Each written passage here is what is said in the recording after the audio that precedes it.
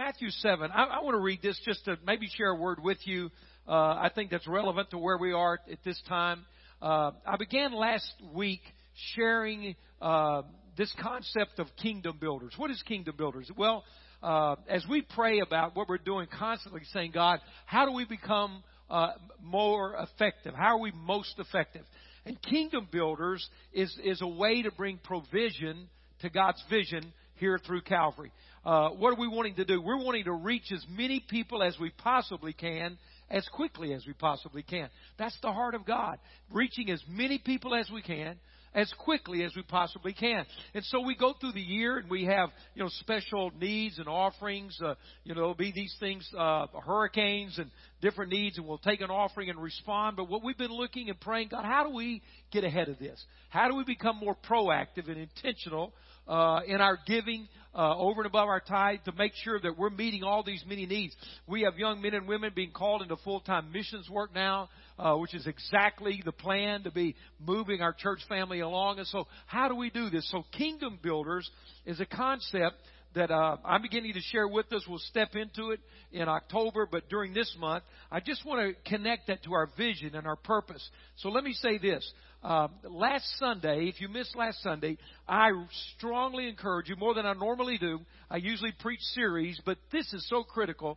I cannot backtrack and give all the information from last Sunday. And what I'm doing this month is building each week on this concept of kingdom builders. So let me ask you to do this. You can go to the website. You can download that podcast. There's no charge at all. I want to urge you to do that. Secondly, I've alerted our guys in our technical area. We're going to print a large number of CDs to have from last week's message. They'll be ready next week, okay? So the first message, you're here today, you got the second. But I want to make sure everybody gets that first one and we can build on this. It'll be really important. So those will be available next week at no charge. I want you to be able to track along with me to get this whole concept, to catch this vision so that we can stay on track together. Now, where we are here looking at these hurricanes, what an unusual couple of weeks that we're having. And if anything has ever given us a confirmation that we're right on track with kingdom builders, it's these hurricanes we're facing right now, and how important it is that we're ready to respond. I'll talk some more about that, but I want you to catch a message today that helps us understand who we are, what we're doing. Why are we in this moment? How does God look at it? But before we do that, I want to read from Matthew 7 just to make a comment on hurricanes and storms, okay, and where we are. Let's look at Matthew 7, verse 24. Therefore, everyone who hears these words of mine and puts them into practice is like a wise man who built his house on the rock. The rain came down, the streams rose, and the winds blew and beat against the house. So the wise man who heard God's word and put it into practice, did the storm hit his house? Yes, okay. So it hit it, but what do we find out? Yet it did not fall because it had its foundation on the rock. He was prepared. Let's keep reading. But everyone who hears these words of mine and does not put them into practice is like a foolish man, who built his house on sand. The rain came down, the streams rose, and the winds blew and beat against the house, and it fell with a great crash. Now, guys, let me help you with something. It's really important. We have people kind of asking questions and trying to figure these things out. When we read Scripture and we look at God's Word and His response to us, let me help you with something. The proof that you're a Christian, the proof that you have faith, is not did or did not the storm come. The proof is, how did you respond to the storm? The real proof that God is who He says He is not that sometimes there's good times and sometimes there's bad times. Sometimes there's storms and sometimes there's not a storm. See, we want to say, well, if God is good, there's never going to be a storm in my life. Now, we like that because we don't like storms. Come on, can anybody understand that? And so we want to fit God into our concept. So people will say, Pastor Josh mentioned earlier today, well, is God mad at somebody in Florida? No, God's not mad. Listen, if God was mad at us, it wouldn't take a hurricane. It'd just be over. Does everybody understand that? I heard somebody one day say, I think God's out to get me. I said, no, if God was out to get you, pardon my grammar, you'd be gotten by now. You know, God's not that bad a shot and you're not that smart. Okay? Can I help you? So if God was out to get you, you're done already long before today got here. So what are we learning? We're learning this. The proof of our faith is not do we face or not face a storm. It's what remains after the storm. The proof of the greatness of God is that He's bigger than any storm that comes in our life. And He walks with us through it. So that takes us one more level today. And I think we rarely ever see this concept because it's exactly with what we're looking at with Kingdom Builders. How do we as Calvary have a vision and a purpose and a plan for God to use us to reach as many people as possible, as quickly as possible, no matter what the circumstance, in North Alabama and to the ends of the earth? Well, let's look at the storm again just for a minute. I'm just illustrating with where we are at this moment in time. Because God's Word is relevant. And it works not just way back then and somewhere in the sweet by and by, but right here now. So we're seeing, according to Scripture, that even for the godly, you may face some difficult times. But God proves Himself faithful that you survive, that you're bigger, you're greater, that you're standing at the end of the storm. So how you respond in the storm is a real indication of your faith. And we get that. But let me tell you this, that we often miss. How do the people respond who are not in the storm? Okay? We never talk about that. We talk about the people in the storm. How do they respond? But what about the people who don't live in Florida? Now we're talking about you and me. Now we're talking about where we live today here in North Alabama. So if the proof of faith is how I respond to the storm, then that includes you and I, not only if we're in it, but those of us who missed it. So what are you saying, Pastor? Then the proof of our faith is how are we going to help the people in the storm? How is God going to use us to put our hands on them? How is God going to use us to bless them? See, the proof of my faith is not, well, hallelujah, that one missed me. It's what do you need me to do? See, how is God going to work through us to show Himself strong to the people in that storm? How many of you want Florida to stand when the hurricane's over? How many think they need some food and help and stuff? So the proof, do you see, of the faith of the people in the storm is to trust God. The proof of the faith of the people not in the storm is for God to use us to help the people that went through the storm. So there's what we're learning from these things. And we begin to understand, as we said last week, God has given us partners locally, internationally, to help men and women in these key moments. One of the critical partners that we have, strategic partner, is Convoy of Hope. First people on site. First people to bring food and help and shelter. And they do it in the name of Jesus. Right now, Convoy of Hope, see, again, we have to get ahead of this game. Convoy of Hope has been in Texas emptying everything they have to help those friends. We saw last week the video. The Vice President of the United States and the Governor of Texas, to make their address, stood in front of the Convoy of Hope truck, first people on site. And now they're trying to replenish and race into Florida to help them. We're partners with those people. And we need to be ahead of the game. Let's look just a reminder. What happens? What does Convoy of Hope really do? Let's look at this for a minute.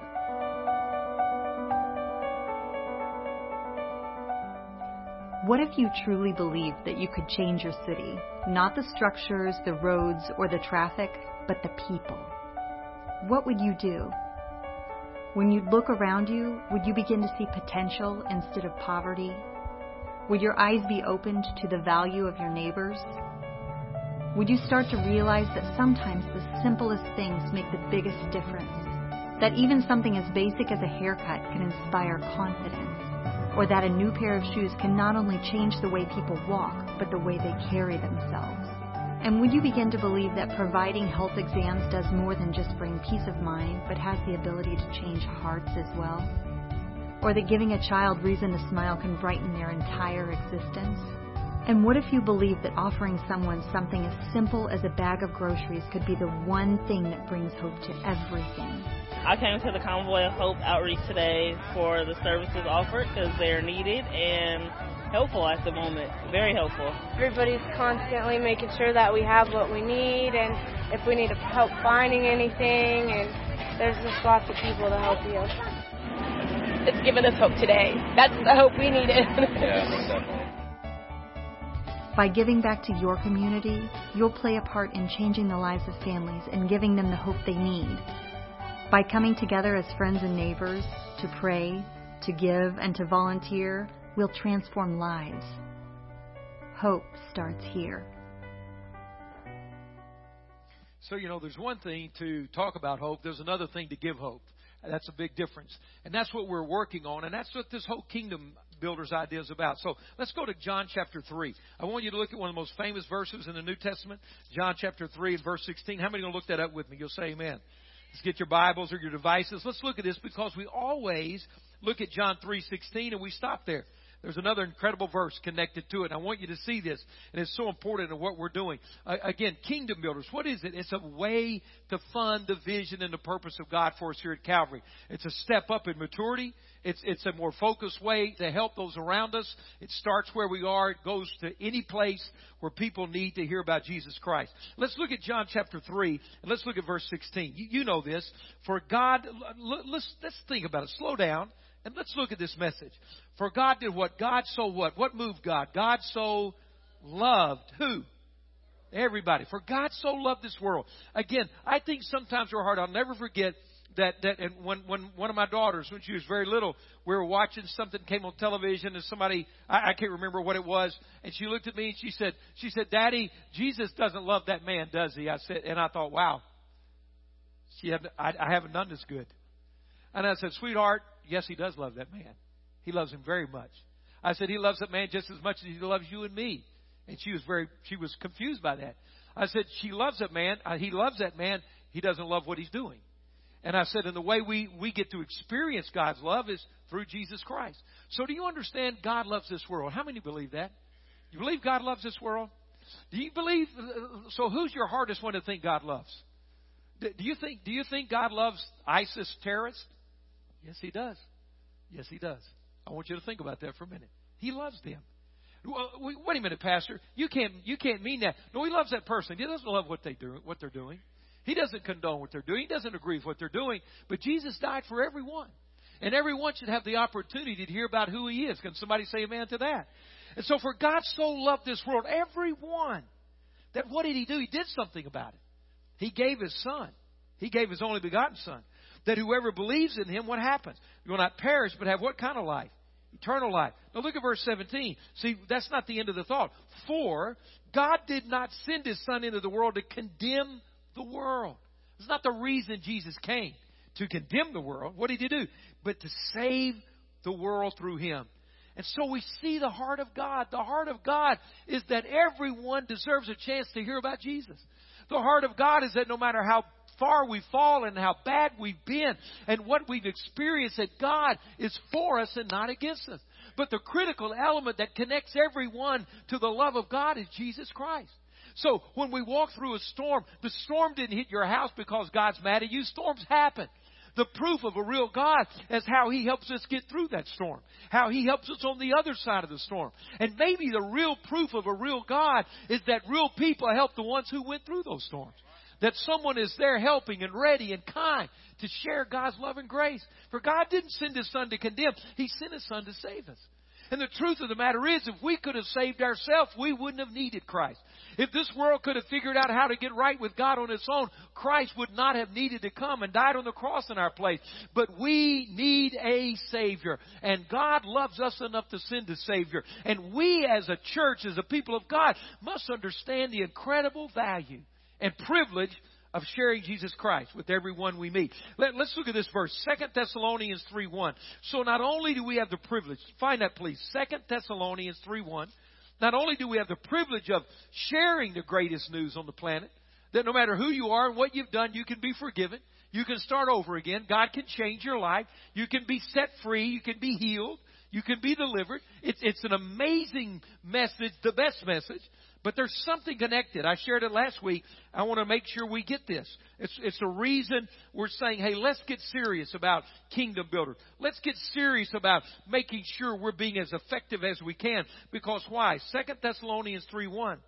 Finally, brothers, pray for us that the message of the Lord, look at this, may spread rapidly and be honored just as it was with you. There's always with the gospel, with this sharing good news, I want you to get this word again, a sense of urgency, timing, urgency. Paul said, we not only need to share the good news, it needs to happen quickly and rapidly. Every day, people are facing crisis. Everyday lives are coming to an end. We need to do this rapidly. The gospel needs to get there rapidly. Why are we talking about kingdom builders at Calvary? So we can reach more people more quickly than we ever have before. I shared a verse last week from John chapter 4 where Jesus said, don't say, wait 4 months and then the harvest. Don't put it off. Don't postpone what you can do today. He said, it's ready right now. Kingdom builders. Why do we use that term? Well, Jesus told us to pray. The disciples said, Lord, how do you pray? We watch you pray. And your prayer life is effective. And when you pray, God answers. So would you teach us how you pray? And He gave them a model. Not just to mimic and repeat, but to learn. These are the principles of prayer. And the prayer, He said, this is how you pray. You begin by recognizing God, our Father. Recognize your source. Which art in heaven, hallowed be your name. Our Father, we recognize you and we want to praise you before we ask you for something. How many of you think that's a good way to pray? He says, before I want your hand, I want to see your face. Before I ask, I want to pray. So how do I pray? I recognize if my prayer is going to be effective, I'm not the source, earth's not the source, our Father. Aren't you thankful you have a Heavenly Father? Aren't you thankful your Heavenly Father knows where you are on earth today? That Christianity is not a religion, it's a relationship. My Father, which art in heaven, I praise your name. And the first thing you pray as a follower of Christ, the most important, the preeminent foundation prayer is this. He said, and let your kingdom come and your will be done on earth as it is in heaven. God wants His goodness and mercy and kindness and His will in heaven to be experienced by people on earth. How many understand that? Guys, that only happens through His church. We're the body of Christ, the Bible says. We're not perfect, but we're forgiven. How many are thankful to be forgiven? We're not perfect, but we're forgiven. We didn't earn it. Grace has put us in this place. But we are the expression of God's mercy. We bring His kingdom to this earth. We try to represent Him. We try to represent Him. It's who we are. It's what we do. Let me ask you to turn to this verse, Acts chapter 10 and verse 38. If you could sum up what Christ did and what the church is to do, and you can never simplify it into one verse, but this is really condensed well. This is distilled to the essence of what we are to be doing and why we're here. And I want to make a comment about purpose connected to this verse in just a moment. This is critical to every one of us. It makes life work when we get this. But Acts 10:38 says how God anointed Jesus of Nazareth with the Holy Spirit and with power. That's an amazing statement. Jesus Christ was living in our human flesh. God wrapped in our flesh. And the Bible says God anointed Him. God placed upon Him the power of the Holy Spirit. Now, guys, let me help you with something. We have two extremes in the church world today. All right? I don't propose to think I know more than anyone else. I'm smarter. I've got this figured out. But I can observe and watch. I'm an observant person. I watch things. Let me tell you what happens. We have this thought. And these are all good people. How many heard what I just said? These are all good people who love Jesus. Did you hear what I said? Okay. They're our brothers and sisters. Did you hear what I said? And we can learn something from each other. Making an observation. He anointed Jesus, our example, with the Holy Spirit and power. Now, here's the two opposite reactions. One of those is, well, He was anointed with power, but we're not now. That was for then, and but not for now. So what happens if that's the case? If we do not have the same empowerment He had, how could we do what He did? See, if we say that's no longer available, then we are no longer capable of doing what that instructs us to do. Now, we can go to the other end of this, and there are those who would say, yes, God anoints His church with the Holy Spirit and power. Now watch me, but the only thing they think that's for is themselves. So I can get blessed. So I can get a Holy Spirit goosebump. So I can go to church and get a blessing. So I can raise my hands and say hallelujah. Well, that's all fine. But that's not the end of this sentence. Everybody with me? So what are we reading? How God anointed Jesus of Nazareth with the Holy Spirit of power. And so what happened as a result of that? And how He went around doing good. All right, I'm not through yet, but let's stop there. So one of the results of a Christian being endued with the power of the Holy Spirit is that you do what? You begin to do good. Now, I have some Christian friends. They're too spiritual to do any good. I didn't say they weren't any good. I just said they don't do anything. What do you mean, Pastor? Well, they want to pray, and they want to preach, but they don't want to feed, and they don't want to clothe, and they don't want to get in the mud, and they don't want to get down to the nitty gritty. Come on, don't shout me. They're going to let somebody else do the good. They just want to live in the ivory tower and have a prayer meeting all day. Now, don't hate me. Some of you are so mad at me right now. I know listen, you got to love me to go to heaven. So chill right now. You got to do it. Go ahead and forgive me now, so you'll be all right. All right. You got to love me. See, they're too spiritual to do any good. All right. Too spiritual to do any good. I didn't say they weren't any good. I just said they don't do any. Okay? But it says he went around doing good. Well, what's doing good? People need some help. You help them. You're hungry. You feed them. Knock their house down. You put it back up. They lost their clothes. You give them some. They need a ride. You give them a ride. They need to learn. You teach them. You do good. If you're anointed by the Holy Spirit in Jesus' name, you do good. That's who we are. That's why we support things like Convoy of Hope and the many other things we do. It's why we sit here and during this month we're saying, how do we do this better? All right? So, but then let's keep reading. How he went around doing good. And this is the difference maker. You and I need to understand this. Because there are people, and I'm thankful for every one of these things. In Texas right now, along the Gulf Coast of Texas. And it's beginning to happen in Florida right now. Please understand me. Some good, needy, needful things are going to be done. But if that's all, see, I not only want to feed your stomach, I want to feed your soul. I not only want to give you hope in this life, I want to give you hope for the next life. So you see what happens. He says they went around doing good, and here's our distinction. Healing all who were under the power of the devil because God was with them. Do you understand? Only the church of the Lord Jesus Christ can do that. No one else can feed you and deliver you from the power of the devil in Jesus' name, but the church of the Lord Jesus Christ. If we don't do it, it will not get done. See, that's who we are.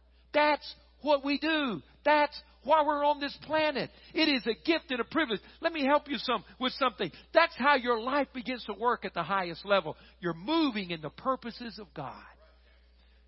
Let me help you understand maybe what you're walking through in your life right now. So let me give you some words. These are called oxymorons, words that don't belong in the same sentence. I didn't call anybody a moron, all right? So it's an oxymoron. Okay, all right, watch this. Watch this. Bored Christian. Those terms should never be in the same sentence. Okay? Unfulfilled Christian. Those don't go together. Are you with me? Frustrated without purpose Christian. They don't go together. Pastor, what are you saying? Listen to me. When you and I begin to understand that we have the privilege of being used by God to bring the gospel and healing and freedom to this world we live in, we begin to live our life at the highest level. We may not all preach, but we all help the preaching get done. We may not all be in Florida, but we help something get to Florida. Are you with me? We may not all be in Zambia, but we get somebody to Zambia. And together what we do is begin to live a life of purpose. Now watch this. Without purpose, your life is not going to function at the highest level. I'm going to give you some free marriage counseling 101 right now. Okay? How many want some of that? Come on. Act like you do. I know your marriage perfect, but can I help you? Can I help you out? Listen to this. If you are not living in the purpose of God for your life, let me tell you what's going to happen. No matter who your spouse is, husband or wife, if you're not living in the purpose of God, that spouse is not going to look as good, talk as well, live as good as you want them to, and be as fulfilling. You know why? Watch this. Because if I'm not in the purpose of God, there's something missing in my life. If what's missing in my life is operating and I don't understand that, then I'm going to look at my husband or wife and I'm going to say, why don't you look better, sound better, talk better, act better? And what I'm actually doing, because I'm not fulfilled in the purpose of God, I'm looking to them to fulfill the purpose of God in my life. And when I try to get you to be God for me, you'll never live up to that level. And if you try to get me to be God for you, I can never live up to that level. So if I'm not in the purpose of God, the things around me are never going to satisfy me. I begin to get frustrated. I begin to look around and say, well, I'm not happy. I'm not fulfilled. There's more to me than this. Why am I doing this? Why can't this make me happy? When you and I begin to realize, wow, I was saved by the grace of God. And now I'm called to bring His kingdom to this earth in my personality and my gifting and my ability, where I work, where I live, where I go to school. God's purpose for my life is the highest level I'll ever be able to live in. And as we begin to live in that, the kingdom of God comes through our life. It's an amazing concept. It's the privilege and the purpose of God. We live our life at the highest level. It begins to function. Let me illustrate this. Turn to Exodus chapter 3 with me. Exodus 3. Exodus 3. You see, God always begins right where we are. And now, there are two things. I don't know if I'll have time today to look at both of these. Let me tell you what hinders us often from living our life in the purpose of God. Are you ready? You want to know what those two things often are? We're defeated by the past and discouraged by the present. When you begin to live in the purpose of God for your life, your past is going to lose its hold on you. And the present is going to come in perspective for you. But if I live my life defeated by my past and discouraged by my present, I'm never going to walk in the purposes of God in my life. Let me help you. Can I stretch us a little more? See, I'm not taking offerings at the end of these services. I'm teaching us a concept, but I don't want there to be an agenda. I want us to grow up into a place where we're at another level at Calvary. Can somebody say amen to that? So can I push you a little bit right now? Give me permission. Can I push you? Can I stretch you? How many let me stretch you? Can I, whatever, kick the sacred cow or rock your boat or something? Okay, let me help you. We've almost developed a mentality in the church world, let's say, of codependency. Instead of freedom and overcoming and strength, we've almost developed this sense like I don't know if it's intentional, but it's this thing where it's all about me. I've got to go to church and get what I need, and I've got to have my blessing, and I've got to get my deal, and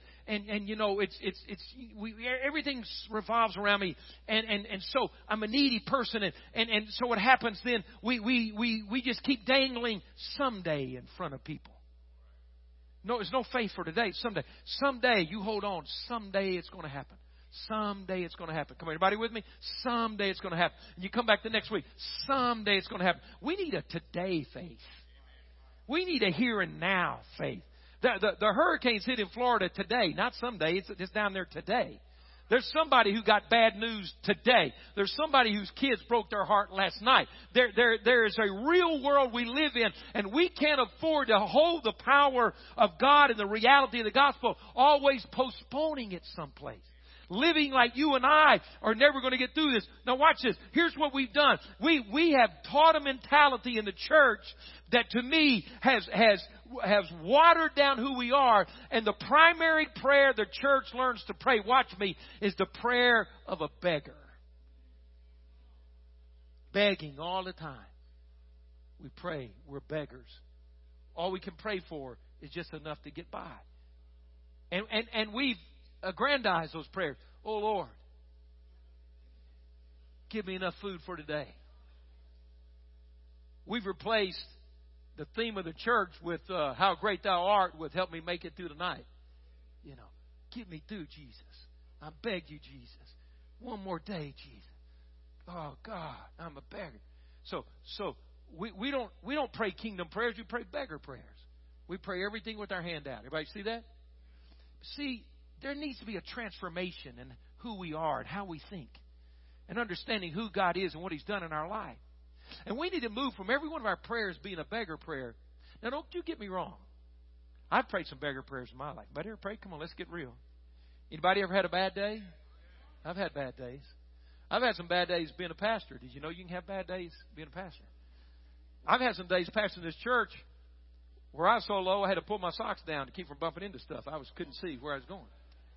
I've had some of those days. You ever had any of those days? I'll be real with you. I've had some of those days. I'm talking about nasty days. I've had some days I don't ever want to have again in my life. But you notice I'm standing up. My socks are up. I'm good. I'm above that day. But I've had some bad days, some rough days in my life. And so here's the deal. We're going to all have some of those days. And there's going to be some storms that come in your life. Listen. But if every one of us are always just beggars, what happens when we all come in? Who's going to help all the beggars? Who's going to bring hope to everybody who's begging? Who's going to bring hope to everybody barely making it through the night?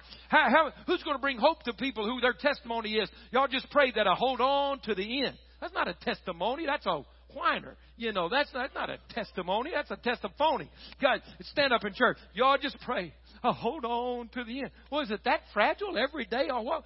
Why don't you pray this? Y'all pray that when I get to heaven, I'm going to hit the brakes, throw out the parachute, and hope I don't slide out the back before I get stopped. What about that prayer? I'm going to hit that thing hot. When you go to heaven, they're going to say, this one's coming in hot. You know, open the door. You're coming in there like a bad boy. I mean, who wants to go to heaven like a boss? Come on, let's go to heaven like a boss. Let's don't go crying in, whining in, skinning my teeth in. I want to go to heaven like a boss. Somebody want to go with me like that? Let's bust that thing. They're going to say, oh, open the gate. Here they come. Like a boss. All right. You get me? Not because of us. Because of Him. What are we doing? Who He is and what He's done in our life. Okay. So we're going to have some of those days. I don't want you to feel bad. But if everybody has that day every day, who's going to help anyone? So someday, watch this. And that's what we're learning going through this process. It's critical. We're going through a time, instead of learning that all my prayers are begging, my hand is going to turn. And I begin to pray this prayer. I'm not going to always pray the beggar prayer. I'm going to pray the blessing prayer. That I become a blessing in someone's life. That is not always, what have you got for me? It's, I've got something to give you. I've got something to put into your hand. I've got something to put into your life. God has done something in my life of value. And I don't have to live all my life, for the rest of my life, with the identity and the mentality of a beggar. I can give a blessing because God's invested something in me. Now see, I want to illustrate this just in the last few minutes. Moses, let's go to Exodus 3:1. Let's look at this. Man, maybe you can relate to this. But thank God you don't have to stay there. Exodus 3:1. Now Moses was tending the flock of Jethro. Now, his father-in-law. I'm sorry, I watched too many Beverly Hillbillies. Sorry. I think about, dear God, what a father-in-law. I'm sorry. Anyway, so, sorry. I'm sorry. Just sorry. Now Moses was tending the flock of Jethro, his father-in-law, the priest of Midian, and he led the flock to the far side. The King James translation says to the backside of the desert, and came to Horeb, the mountain of God. Guys, watch this. This is amazing. I told you that to live in the purposes of God, something has to shift in your understanding of who you are. That you're not forever the beggar. God wants to make you a person to be a blesser. You've been blessed to be a blessing. And so here's Moses. There's so much to learn here. I believe God's given me some revelation on this to come back and teach us something about how to respond to where we are in culture today. You see, Moses was called to be a deliverer. He had a calling on his life. God spared him as a child and raised him in Pharaoh's house. And he was the one chosen to lead God's people out of slavery. And so as Moses began to grow, he saw the injustice of how his people were being treated.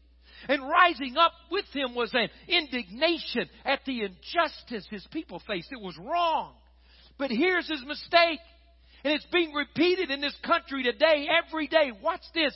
When he saw injustice for his people, instead of responding out of the power of God, he tried to correct injustice with injustice in his life. And so instead of turning to God to stop the injustice, he's turned to the power of man and murdered a man. And so what happened? Instead of him fulfilling his purpose, injustice fought with injustice always murders the purpose of God in your life. So Moses is now running for 40 years. 40 years. Walking behind sheep. Doing something he knew he was not called to do. It's been 40 years. Think of that. For 40 years, every day. Bah, bah, bah. He doesn't know how to have a conversation with another adult. He smells like sheep. He stinks. He says, when he talks to God, I can't even talk anymore. I stutter. I can't talk. I stink. I've lost my purpose. And now you find me, of all places, on the backside of the desert. They got to pump sunlight in it so far over there. Rednecks, hillbillies, and whatever else. And I'm stuck. 40 years. But on the backside of the desert, listen to me, where he thought it was over and hopeless and wasted, the Bible says he walked right up to the mountain of God. In the worst place in his life. And there, God begins to speak to him. He says, Moses, oh my goodness. I mean, when you've been where he has for 40 years, God does something to get your attention. The bush is on fire, but it's not consumed. And God calls to him. And Moses walks to the bush, and God says, don't come any closer. You've got to take your shoes off. This is holy ground. It's an encounter with God. At the worst moment of your life. Frustrated. Discouraged by your past. He said, I'm going to use you, Moses. I haven't forgotten you. Can I give you some good news today? You've never done anything so bad that God's forgotten who you are. You've never been out of his will so long that he can't find you. If you're on the backside of the desert in a pack of sheep, a flock of sheep, he knows who you are and where you are. And our stink doesn't offend him. He knows how to get to us right now.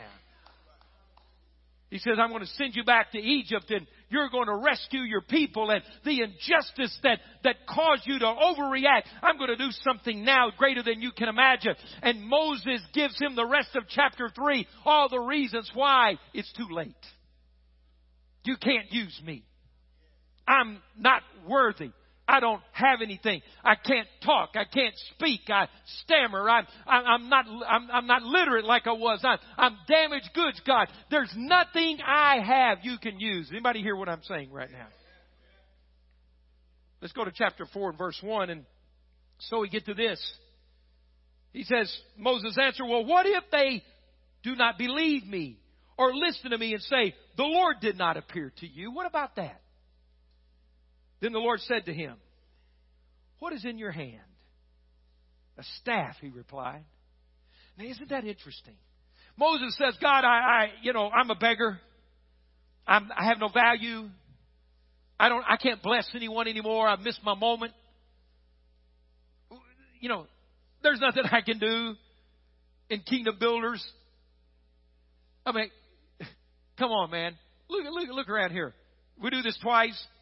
And there's Facebook Live and live stream and television and 2 other campuses. And I mean, come on. It doesn't matter what I do. Listen to me. That's the greatest lie Satan will ever tell you, is that you don't matter. That what you do doesn't matter. Is everybody listening to me right now? That's the easiest thing. It doesn't matter. Yes, it matters. Why does it matter? Because it matters for the person you help. Listen to me. And it matters because when you begin to do what you can with what you have, your concept of yourself will change and never be the same again. As long as you hold on, let me grab this. As long as you hold on to the past, the failures, the mistakes, and you hold on to that, as long as I'm gripping my past, I can never receive what God has for me in my future. Until I look at this thing that haunted me and failed me and robbed me and reminds me, what's in your hand? God didn't say to Moses, Moses, boy, you are a knucklehead. You blew this, boy. You're going to have to backtrack 40 years, go all the way back. Come on, anybody ever heard that? You're going to have to go all the way back to where you started. Everybody's going to have to forgive you. You're going to have to get your face or your picture off the most wanted list there back in Cairo. You're going to have to get this right, or I can't do anything with you. No, God said, Moses, what's in your hand right where you are at this moment? He said, well, it's that old shepherd stick. God said, okay, let's start there. You see, the thing about Kingdom Builders is that it says to us, you know what? It doesn't matter what you don't have anymore. It doesn't matter how little it is. It doesn't matter what somebody else has. God says, I want to begin, listen to me, this is critical. I want to begin to transform the way you see yourself. And I want to start right where you are. Now, here's what we like to do. You know what I'm saying? God says, what's in your hand? What do we always? We want to say, well, what's in their hand? No, he didn't ask you about over there. Isn't that what we do? And no, he said, what's in your hand? Well, let me see what's in their hand, and I'll see. No, he didn't care. That's why Jesse, you remember one time he said, Jesse the planter said, go ahead and grab your neighbor's purse and give like you always wanted to. See, that's not how it works. It won't fly like that. Because listen to me. Here's the deal. God can never use us to free someone from a discouraging past. Are you listening? Until it's happened for us first. What's in your hand? Well, God, is this cotton picking? That's an Arkansas term. Let me dress it up. Oh, God, it's this reprehensible stick that I'm holding in my hand today. I did have some education. I'll go. It's that stick, God. It's that reminder of what I've done for 40 years. He said, well, okay, let's start with that. Right where you are. Right where you are. Isn't that the amazing? God loves small beginnings, but He likes real big endings. Did you get that? See, God's not a little God. He's big time. He's big time. But He loves to start right where you are. That's the amazing thing. See, a lot of us say, well, I'm too little to do something big. Oh, no. You're right where you need to be. God starts right where you are. And then He says, so what do you got to do? He says, that's the staff. And He says, well, you need to throw it down. He says, all right. Throw it down. Because I told you a moment ago, I'll never be able to receive what God has for me today until I let go of what tomorrow has been doing in my life. So He throws it down, and and we read here in chapter 4, what happens? It becomes a snake. And the Bible says that Moses did the same thing I would have done. We don't handle snakes in this church, in case you're worried. We're all good. None of that here. We might shoot them, but we're not going to play with them. So, there's a snake. And then God says this. Watch this. First He said, you need to let go of that. Then the crazy thing, He said, now you need to pick it back up. What's that? So Moses is like, hey, let's get that tail on this thing. Woo. And he gets it, and it turns back into the shepherd's staff. So what's this mean? Watch this. God always starts where you are to break the power of the past that's robbing you of your purpose right now.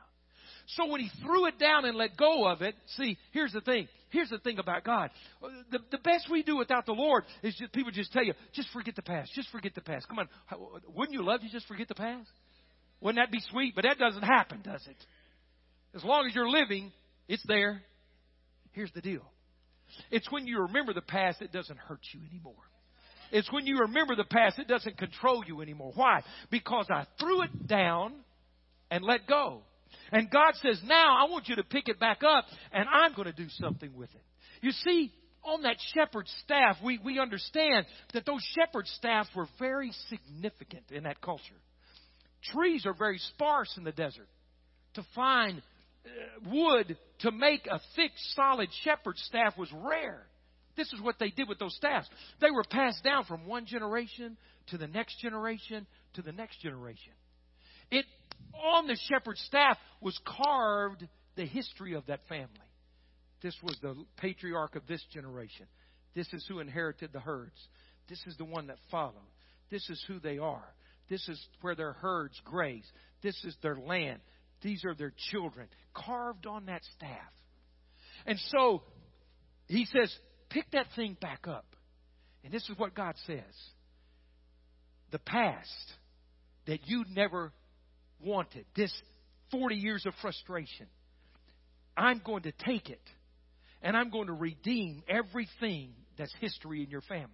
I'm going to break every generational curse. I'm going to set you free from the sins of the fathers. I'm going to rewrite your name on this staff. I'm not only going to let go of your past, watch this, you're going to pick it back up, and I'm going to rewrite your future. I'm going to turn this thing around. I'm going to take your stumbling block and make it your stepping stone. I'm going to take the thing that reminded you of failure, and it's going to become the symbol of your greatest day. Because you see, from that day on, that staff that had mocked him, that he had held day and night, in the cold desert nights, the only companion, that staff, in the heat of the day, the only companion, that staff, he looked at it for 40 years and said, I hope I never see this thing again. But once he gave it to God, and God put his hand on the little thing he had, he would raise that up and the Red Sea would part. He would raise it up and blood would turn the water to blood. He would raise it up and miracles would happen. Why? Because when God relieves us from our past, sets us free from our past, he determines a future with a purpose and a plan. That's what's in your hand today. That's what's in your reach today. Right there in our hand. God starts where we are. That's why things like kingdom builders. And see, I refuse to take an offering at the end of these services because somebody will think, he's just after offering. No, I'm after raising the understanding of who we are and moving into purposes of God. That we can grow into something greater. So isn't it amazing? So what is the value of kingdom builders for the individual pastor that's giving? It's this, that I begin to see myself. I'm not the beggar out in the wilderness, trapped by my past. I've been redeemed by the grace of God. There is value invested in my life. And God doesn't compare me to anyone else. He didn't ask me to do what someone else had. He did not ask me what's not in your hand. He only asked me what's in your hand. He starts where I am, with what I have. And as I begin to walk with Him, work with Him, and trust Him, and obey Him, He begins to do things through my life that are greater than I ever imagined. He begins to transform the way I understand myself. He begins to change the way I go to church. He begins to change the way I interact with my family. He begins to transform every part of my life because I've been willing to say, you know what? I'm not afraid of the purpose of God. I'm willing to let Him have what's in my hand. Oh, yeah, you lean on a staff, there's some security, isn't there? You know, that's what you lean on. You know, God says, you know, if you'll stop leaning on your past, I'll start taking care of you, huh? If you'll stop leaning on that, you know, and propping everything up on the past, I'll give you a future in your life. God begins to change it. He begins to move it around. He changes your identity. And somebody says, I know who you used to be. You say, sure. You know what happens? You don't have to fight that anymore. You say, who are you as a Christian? I knew what you used to do. He said, yeah, I know more about it than you do, so. I know things you don't know. But every one of them are under the blood of Jesus Christ. And I'm not who I was, and I'm not doing what I used to do, and I'm not headed where I used to head, and I'm not going to be that person. And God's taken where I was and turned it around, and my future's greater than it could ever be because my past has been taken care of. And I'm not discouraged by my past anymore. I'm thankful when I look at my past that God has worked. I want you to stand with me. Want our musicians to come. We're going to pray together today. Very important prayer. Please let me pray before you go today. I'm thankful for the grace of God. How many are thankful God can free you from your past today? You say amen. Thank you, Lord. Thank you, Lord. And wouldn't it be amazing that God could just look here in North Alabama, find a church that's so generous that He can say, listen, let me tell you where God wants to do. How many want to do business with God? How many think He's a good businessman? Okay, so check this out. He gives somebody 5 talents, 3 talents, 1 talent. So He says, all right, here's my stuff. Go do something with it. Number 5 on the program went out and went to work, brought 5 more back. What did he say? Good job. Good job. You've been faithful over a few things. I'm going to make you what? Rule over what? Many. Started with few, ended up with what? Wow. Okay, here's number 2 on the program. He comes in, and number 3, and he says, okay, here's what I'm going to do. He says, so here, I went out, and I doubled and came back. And this is the great thing about God. Watch this. He said the exact same thing to both of them. He didn't say, well, he had more than you. He said the exact same thing. Well done, good and faithful servant. You know what he said? You did everything you could with what I gave you. That's all God ever asks. But then there's old number 1 on the program. All right, number 1, what'd you do? Well, you're a hard man. And I'm just a little beggar, man. So you know how life is, not fair. You know, I don't have what they have. And I just went and hid mine in the ground. He probably worked harder digging that hole and slipping around than they did. Doing something right with it. You ever thought about that? Thief works a lot harder than an honest man. So I hid mine because I live with a spirit of lack. I live with a spirit of fear. Everybody with me? I live with a spirit of intimidation and rejection. You don't really like me. You don't really believe me. You didn't give me what you gave them. You are going to take it away, and you're not really a good person. And so, you know, I just dug a hole. And you know what he did to himself? Man, the guy only had one to start with, and after he hit it, he had zip. Listen to me. His attitude made him a beggar. He robbed himself of the one thing he had. I'd say that's a hard way to live. I'd say that's not a picture of the church of Jesus Christ. I'd say that's not the Jesus that I read about in Scripture. That's not Him. That's not our God. But for those that were faithful what they had, you didn't compare to anybody else. He said, come here, you got it. It's in your hand. Now do something with it. He said, man, good job. So right now, I believe that God loves this lost world so much. We must understand this. He loves this lost world so much, and He wants to win as many as He can as quickly as possible, that He's looking for partners. Anybody with me? He's looking for partners. Who can I trust? Who can I trust? Who can I trust? Who can I trust with my stuff? And so you start where you are and give Him what's in your hand, and He says, oh, yes. You can trust her. Let's do some more right there. Let's see how she does. And he comes back around and he said, oh, yeah.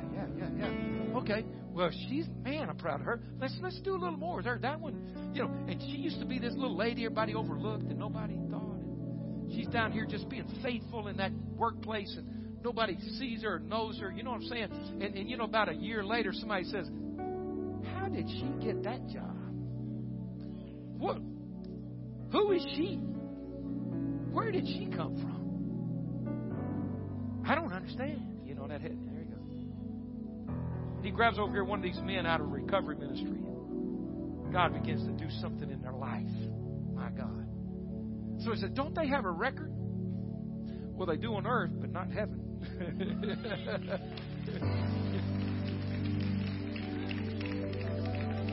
I thought they had a record. Hey, God, what about the record? What are you talking about? No record up here. We just see grace. What about you? There he goes. Man, you understand this? God's looking for some partners. Some partners. We got a world to reach as quickly as we can do it. What a fulfilling purpose to walk in life. We got to do it together, guys. We can't do it by ourselves. We got to do it together. Let's bow our heads right now. Would you do that with me? Father, I thank you for these incredible men and women who have listened to your word today, given me the privilege to speak into their life. I don't take it for granted. I never do. I never will. I thank you, Father, that you've given us this moment together today, that we've been able to think and pray and process and allow the Holy Spirit to open up our hearts and our mind. Lord, today I just sense there are men and women here that have wrestled with a difficult past. And I pray they've come to realize that you've never been against them. You did not come to condemn them over that past. You've come to free them from it. And, oh Lord, that they will never escape the hold of that past until they come to you. So, Lord, I pray for that right now. While you're here today, with every head bowed, let's give each other just a moment of encounter with God right where we stand.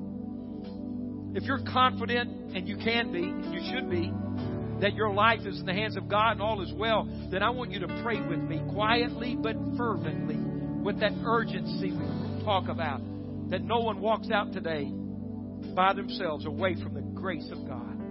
Would you pray right where you are? today you were here, if you would say, Pastor, I came for who knows what the reason was, but I'm here and I've heard. God's touched my heart, pulled the blinders back, and I understand that to be free from my past, which I desperately want to, that only Jesus can do that for me. So, if you're coming to Him for the first time, or you're coming after you've known Him and walked away, thank God for another chance. This is where the past is broken. It's through Jesus Christ. It's where life begins. If you're saying, Pastor, I want to come to Christ, I want to be forgiven, and I want to be set free from my past, start over today. For the first time or to come home, could you just raise your hand right where you are and say, that's me. That's me. I want that. Who else? Just raise your hand where you are and say, Pastor, that's me. I don't want to miss my moment. Don't want to miss it. Don't want to miss it. Let's pray this prayer together out loud. Would everybody do that with me? Let's pray together. Dear Jesus, I come to you today, and I believe in you. I believe that you love me, that you came to save me and not condemn me. Thank you for dying on the cross in my place so that my sins can be forgiven. I ask you to forgive me. I repent. I turn away from my sins. I ask you to live in my heart and set me free and heal me where I'm broken. Release me from my past. I ask you to be my Lord and Savior. In Jesus' name I pray. Amen. Father, I pray in the authority of Jesus' name that every stronghold, every bondage, every work of the enemy be broken and bound right now. I declare, according to Acts 10:38, that everyone who came in under the power of the devil is now free from the power of the devil. They are healed where they were broken. They are released where they were bound. They are rescued where they were lost because they have come to you. We declare healing, salvation, and freedom in the name of Jesus. We declare it done in Jesus' name. We declare the past is broken. We declare we walk from this place free and forgiven. We declare we are becoming a mighty army of influence for you and your kingdom in Jesus' name. And everyone said, Amen.